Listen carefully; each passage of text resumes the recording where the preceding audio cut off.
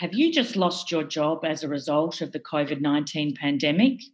Want to find a way to cope with the overwhelm of unemployment and develop a plan for the next month? Well, on this week's episode of the Career After COVID podcast, Kim and I are going to help you plan your first 28 days so that you can get in the right frame of mind and prepare yourself for the next employment opportunity.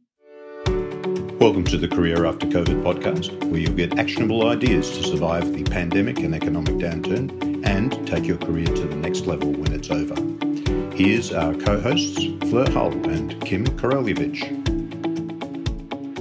Hi, Kim. Hey, Fleur, how are you? Good. Another week gone by. It's crazy, isn't it? They just flew by.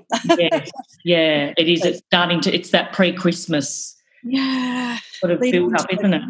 Yeah. We started this, in April or May? Yeah, April, yep. And we're leading into November. Yeah. Amazing. Exciting. It is. It's good. I thought we'd do the shout out, because the virus is evolving again, all over the world. We've had some great achievement here in Australia with Victoria eliminating their second wave? Yes. Of course, there's lots of third waves developing particularly in the Northern Hemisphere. So just shouting out to those people who are struggling or in lockdown or, in an unhealthy living situation. We're thinking of you and hopefully there's something here that can help you. Today, as the intro said, we're going to be talking about getting through that first month after you lose your job. And Kim and I, the reason we're here is that happened to us at the end of March as the lockdowns and all of the restrictions with COVID started to hit.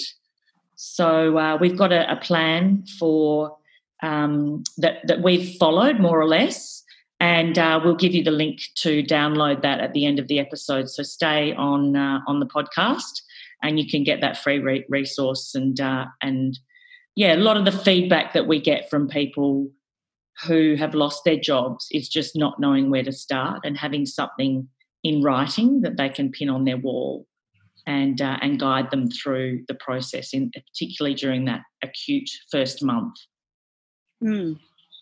Good. It's definitely good to have that visual, I think. Yeah. We've talked about that all along, haven't we? Yeah, exactly. Things up on your whiteboard or on your wall that can help focus your attention and give you a little bit of a plan. So it's interesting to do this because it's 6 months or so since that happened to us, and in preparing for this episode, reflecting back on our feelings when things happened in March. Do you want to talk a little bit about what your initial feelings were as it became a reality that this pandemic was real and was impacting you in a very, very personal way?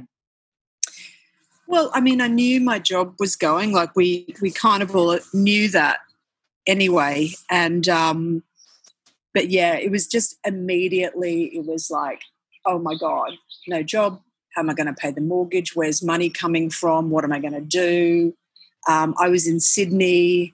They were closing the borders. So I was like, if I'm going to go back to Queensland, I've got to go now. So it was kind of like trying to make decisions amongst chaos with a lot of unknown questions and unknown answers as well. So quite chaotic experience at the time.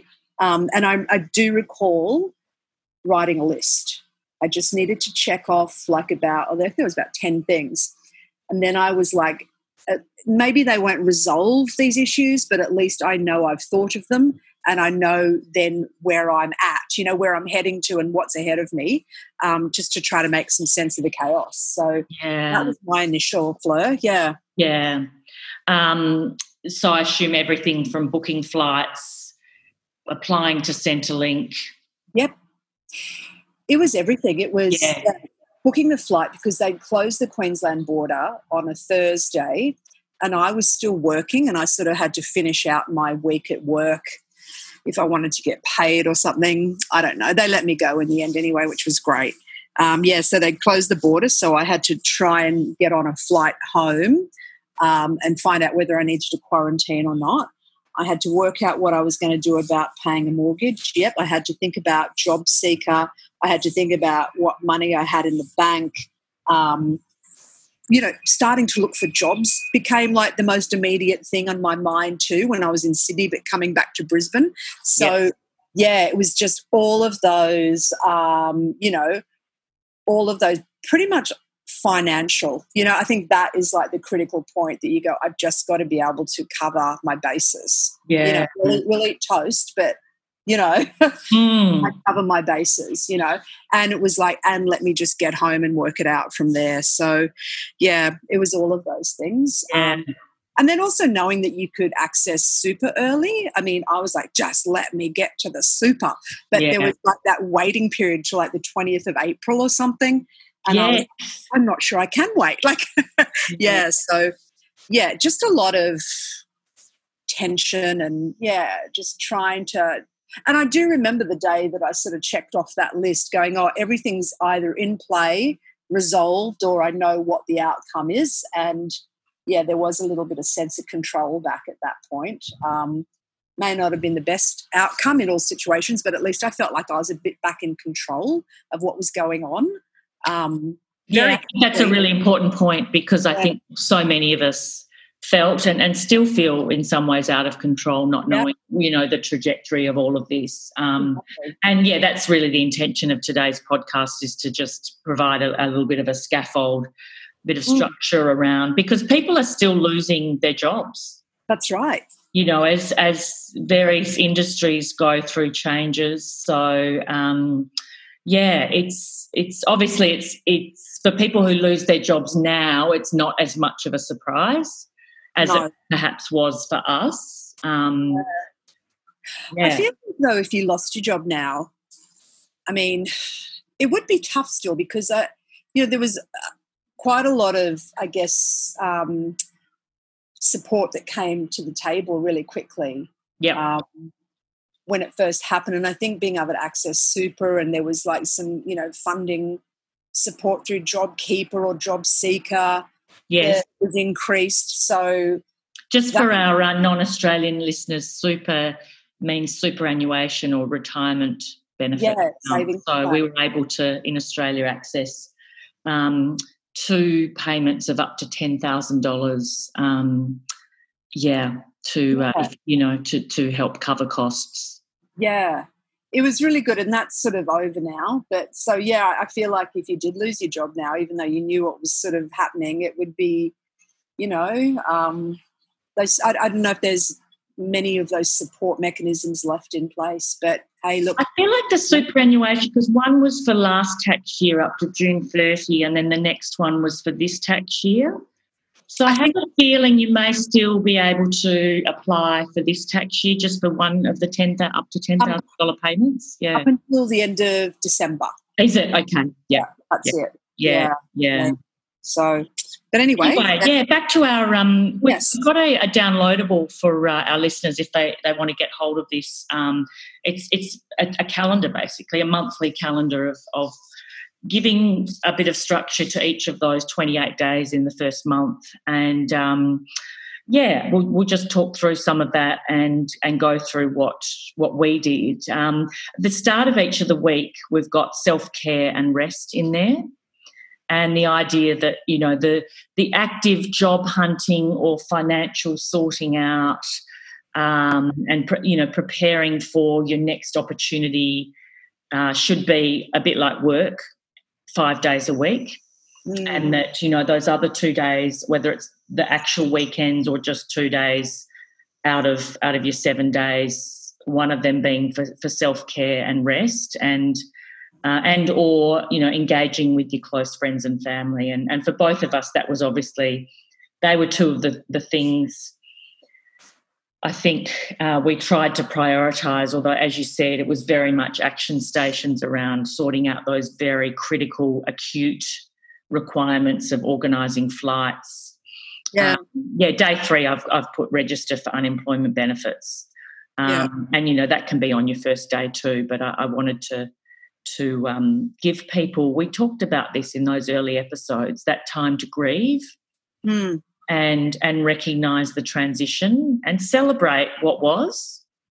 I think too often when a loss happens, it does become about the loss rather than all of the wonderful gains that came before the loss. So I've always tried to do that, is to just say, well, that was that.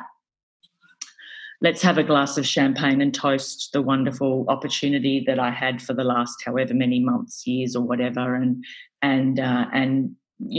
toast or have a piece of cake or something to celebrate what might come ahead, and the strength and the resolve that's required to get through what's about to happen. Then we moved into, I guess, some of that self-discovery, didn't we, around some of those personality tests, values, getting a sense of what we might be suited to, just checking in to make sure what we've been doing, even if we enjoyed the job, whether it was the right thing for us. And some of that stuff around defining your ideal position and what your new professional persona might look like. I think you did a really good exercise in visualising that, didn't you, Kim? The professional persona? Yeah, just you did that thing where you how did you go about it? I think I pretended to be someone else. That's right. One, yeah. Yeah. I kind of, I think I sort of started thinking about all those sort of people or people in roles or things that I admired or liked. And I sort of imagined myself in those positions and roles and just to get a sense of, does that kind of fit me, which, is not anything I probably would have done before. You sort of look at these things at a distance. And so I did that. And I think you remember, I was watching this crazy French comedy about acting agents and having had some experience with French and acting in the past, I thought that was a great combo and it was lots of fun. But I think I came to this realisation from doing it that I kind of, I feel like I want to push myself beyond being a support person, like an acting agent. I want to be the actor, So in what a professional capacity, I sort of started going, well, come on, let's think about you as the lead, you as the leader, you as the owner of this, professional life or this new business, not going into support but going into lead, being the number one player. That was such a great exercise. I really admired the way you went through that. Yeah, it was pretty eye-opening. It was pretty good. I mean, you go from, oh, that looks like fun to it could be fun, but that's not enough. So it was really good. I still feel like that. That sort of resonated and obviously stuck with me. And that's kind of what I'm wanting, to continue pushing towards again now. So, yeah, absolutely. It was a good exercise. Yeah. And I guess having done that, that work, I didn't do it as deeply as you did. I came at it a different way, I guess, in terms of, just redoing some of those personality tests and but then that gave me a little bit more clarity around doing things like signing up for job alerts. Yes. So that and getting on the mailing list of recruiters. And then, reviewing, I guess, sort of looking at job advertisements, even if they weren't in my location or I wasn't quite suitable for them, but I was, I sort of felt a calling towards them, and actually looking at the job description and the skills required to start thinking about what I needed to prepare. There was also that we did stuff around decluttering and organising and getting productive, and that was a really good step for me. I think you did that as well, putting up your whiteboard and making a desk space, and in terms of just focusing the place where this was all going to happen. Yeah, I continue to do it too, which is for me, who never really spent much time, I always had something going on in my head, no time to be doing all that physical action, that behaviour that does feed what's going on in your head. So, it's been good. Yeah. And then I think, and this is a more difficult thing to do given lockdowns, but looking for networking opportunities. Online if necessary, attending kind of events online, I think is a good way, and getting into forums online where you can engage with other people who are in your position, whether that's just flat out unemployed or in your industry or your desired industry. And one of the things that I've really enjoyed doing is getting more engaged on Reddit and Quora. Okay. Do you get on those at all? Sometimes I might search through them. Yeah. But no, I haven't engaged with it. No. I think it is a real opportunity if you can spend the time answering people's questions and building your own identity as whatever it is you are. So people just ask, it's just every question you can think of in the world, is on there. And so you can go in and answer a question, and then same with Reddit. Over time, people come to trust. I've done quite a few entries on the career guidance and LinkedIn subreddits. Yeah. Because so do you get like a profile rating? Is that how it works? Yeah, so with Reddit you get it's called karma. So people can upvote your response when they appreciate it.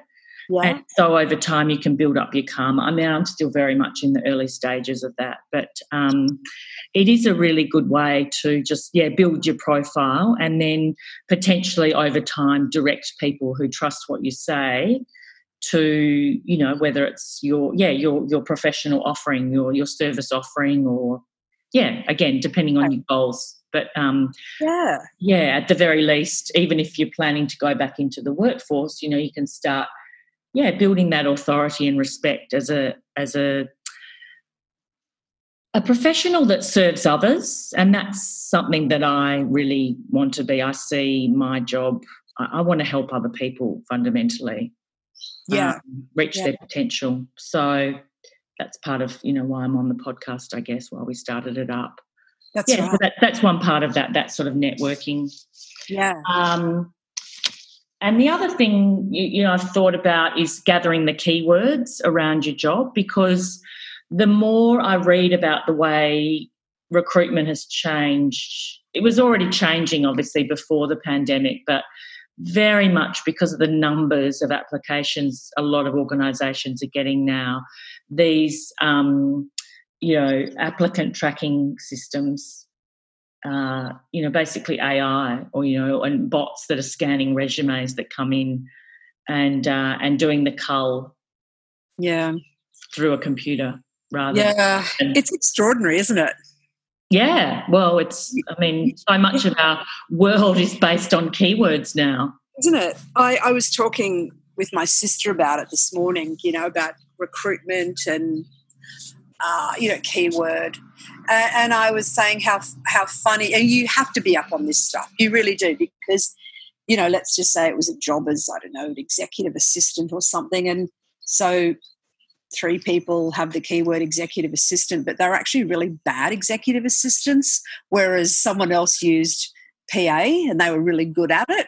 So the actual 3 people with executive assistant are probably going to get more likely picked up and, where the other person will get culled. So it doesn't really talk about quality, does it? It's so important that people are au fait and aware of how this all works in this day and age. So I think they are getting more sophisticated.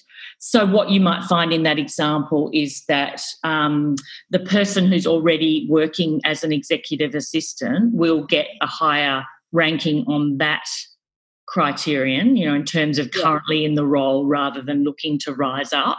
Yeah, and right. Again, it depends on how the organisation is what they see the role as, and because often you can find, there's an argument you might want someone who's on the up, who's rising up the ranks. That's from right. a more narrow PA into a very sort of executive assistant role.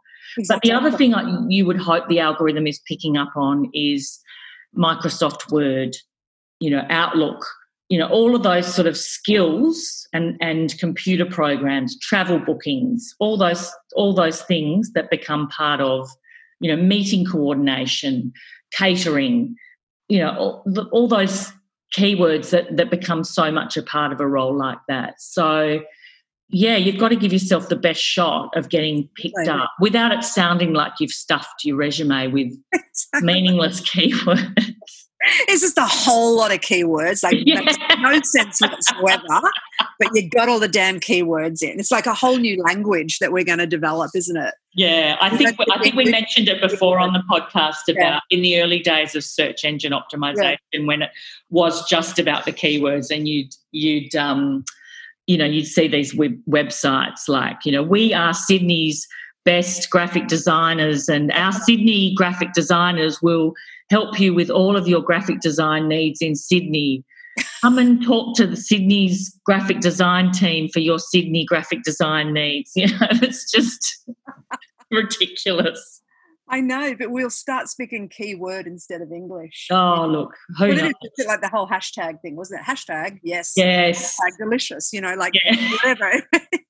So anyway, I think it's, well worth understanding, though. You're right. My favourite hashtag at the moment is, I guess, in the context of a lot of I listen to a lot of American politics podcasts, for better or worse. And if someone states something really obvious, someone will go, hashtag analysis. Like a sarcastic hashtag. I love it. Ooh, analysis. Hashtag analysis. Yeah. Anyway, moving on, I guess. Yeah. So having, identified those keywords, I guess, putting them into your resume and your LinkedIn profile, which we've talked about in some of our episodes before. Yes.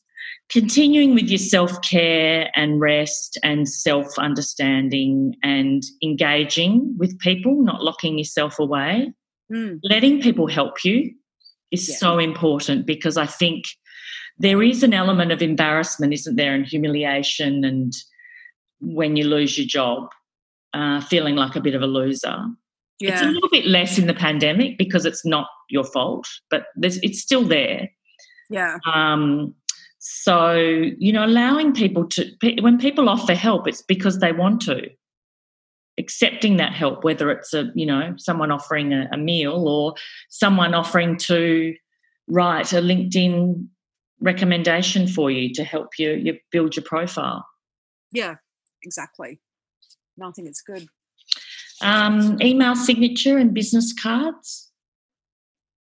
That's something you can do. I think, I've got to work on my email signature, and put all my social handles in there, because it's just an extra little bit of engagement, even on your personal email, that might lead someone to find out about what you're about and refer you or recommend you. Just, you never know.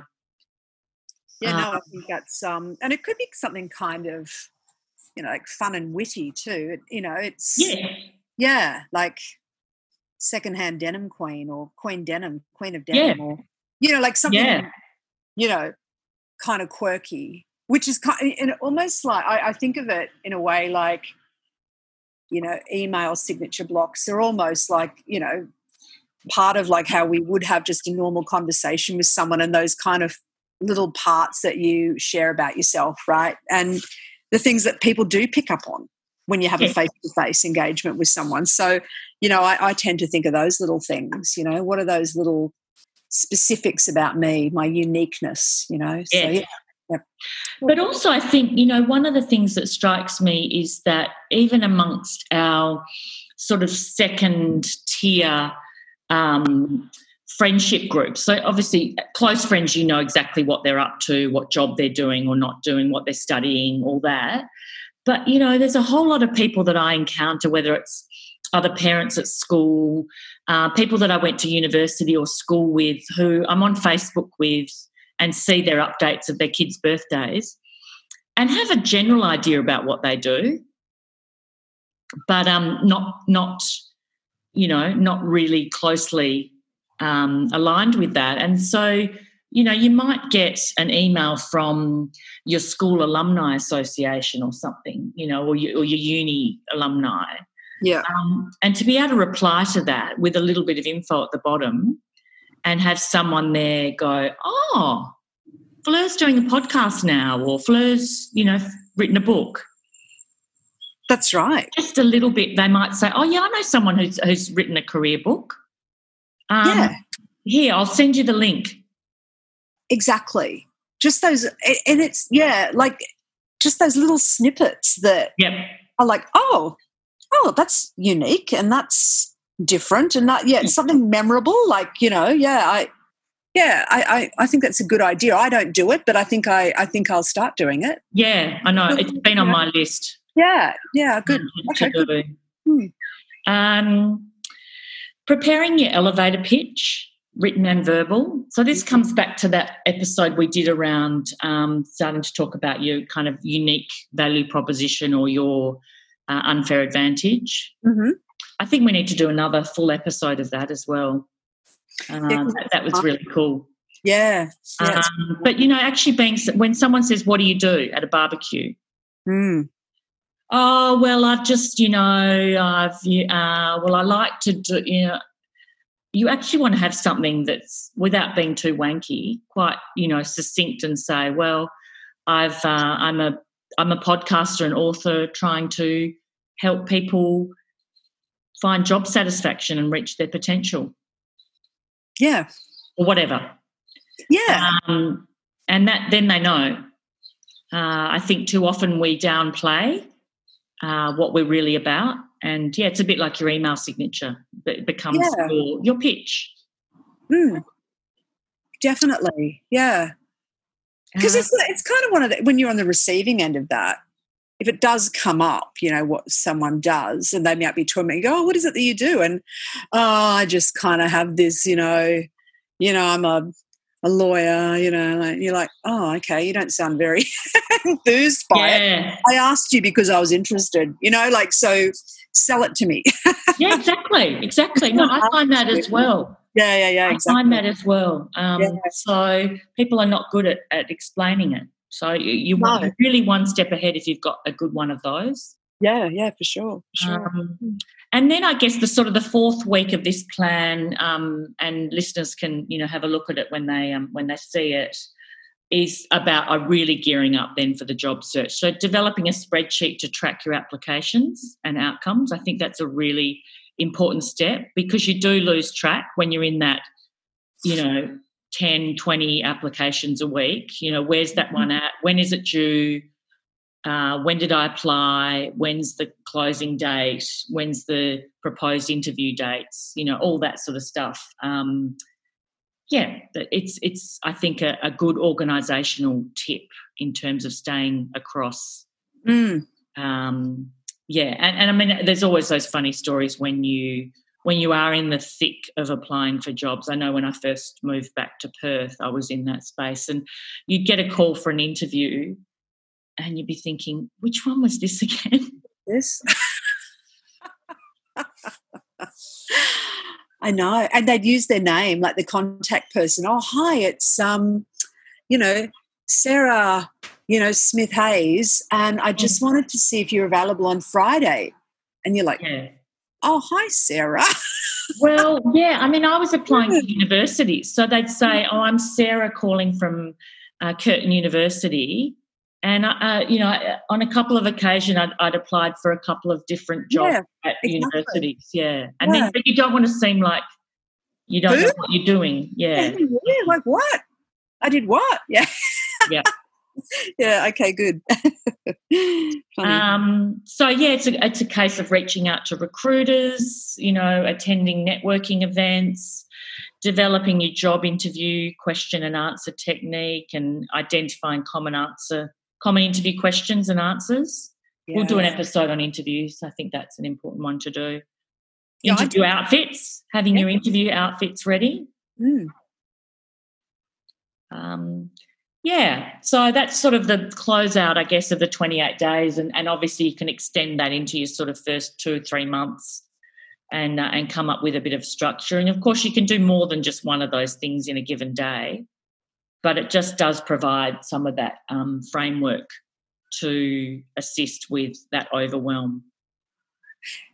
Yeah, definitely. And I think there's a lot of really good just, tips there. I think having a look at, the target jobs, you may not be the one exactly that you're going for, but yeah, just getting a sense of what is being said and what is being asked for at the moment in particular too, because that could have actually changed because of COVID as well. So, exactly. The different types of function or skill that they're looking for. Yeah, I think it's good. I'm going to ask one question, and I think we've covered it last week, but just given that, we're sort of leading it to developing a spreadsheet, tracking outcomes, getting ready, I think we spoke about it last week was what do you do to sort of deal with that overwhelm? So if you're about to sit down and go, right, I'm going to crank out 20 applications this week, and then sometimes on LinkedIn, you might see a job and it's got, 77 people have applied, and you sort of go, oh my God, 77 people have already got in there before me. So what sort of little, do you think, mindset tricks or techniques or tactics can people use to make them go, hell, I'm going to just keep pushing through? There's 77 people already applied, but, I need to be in it to win it. Like, yes, it's a tough one, right? Like that's a hard one to overcome. Yeah. And I guess it does depend on your situation. So there's an element of if you really are, like we talked about in that, oh my God, like I'm down to my last $80, Yes. I have to find a way to get some income in just to survive. Yeah. On that note, there are a lot of emergency help packages here in Australia. So I'm going to get all of this up on our website. Yeah. But, I hope not, I really hope people are finding ways to access and hopefully the bureaucracy is getting these things out quickly. But so if you're in that position, obviously you are going to probably want to just you're going to feel inclined to do a bit of a scattergun sort of numbers game thing where you just get lots of applications out there. Yeah. But if you're in a position to be a little bit more strategic, my advice is always to do the work on yourself, finding out what really is going to be the best job, the best organisations, stalking those organisations, finding out who the people you might be working with are, liking and commenting on their LinkedIn posts. Even if, I think it's a bit much to connect with people that you don't, that you might want to work for. You got to come up with a whole pitch for that if that's what you're going to do. Yeah. We can talk about that another time. And therefore being really, really intentional about what you are going to apply for, what is really going to add value. Is it about just getting income in the door, or is it about finding the next a great role that's going to give you a huge amount of satisfaction? And if you've got that knowledge and you're working towards that very, very clear goal, then I think you can be reassured that, you're in with a chance. So long as it's realistic and that you've done what's required and you're getting the keywords in your app, on your LinkedIn and in your CV. I guess with the 77 people, depends on the organisation, but in larger organisations, the hiring manager wouldn't be seeing the applications until the closing date. Yeah. So they'll know who's applied early, but you're all in a bunch together. They'll process them together. Yeah. If it's just a little small business looking for a communications manager or something, it's a small place, then there is some argument that you've got to get in early rather than wait for the closing date, because they'll be wanting to hire quickly and get the process over and done with, and make speed one of the criteria. Whereas, with a closing date, often it just means, that's when the process starts at their end. Yeah. So, but yeah, the overwhelm is it's real, right? It's stressful when you see that, and it's a job you really want.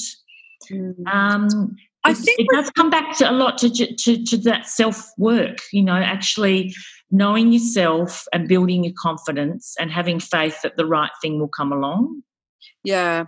I think too with the LinkedIn, when you do see it saying, 77 people, I think what they've done is, hit the apply button to find out more about the job. Doesn't mean they've actually submitted anything. I think that's how that may work. So sometimes that sort of seeing that 77 might only really be 37, who actually submitted something. But it still is that little, trigger when you look at it and go, oh my God, why would I bother? But I think you're right in getting all your house in order. Yep. So that you're confident. You know how you're going to approach this particular business.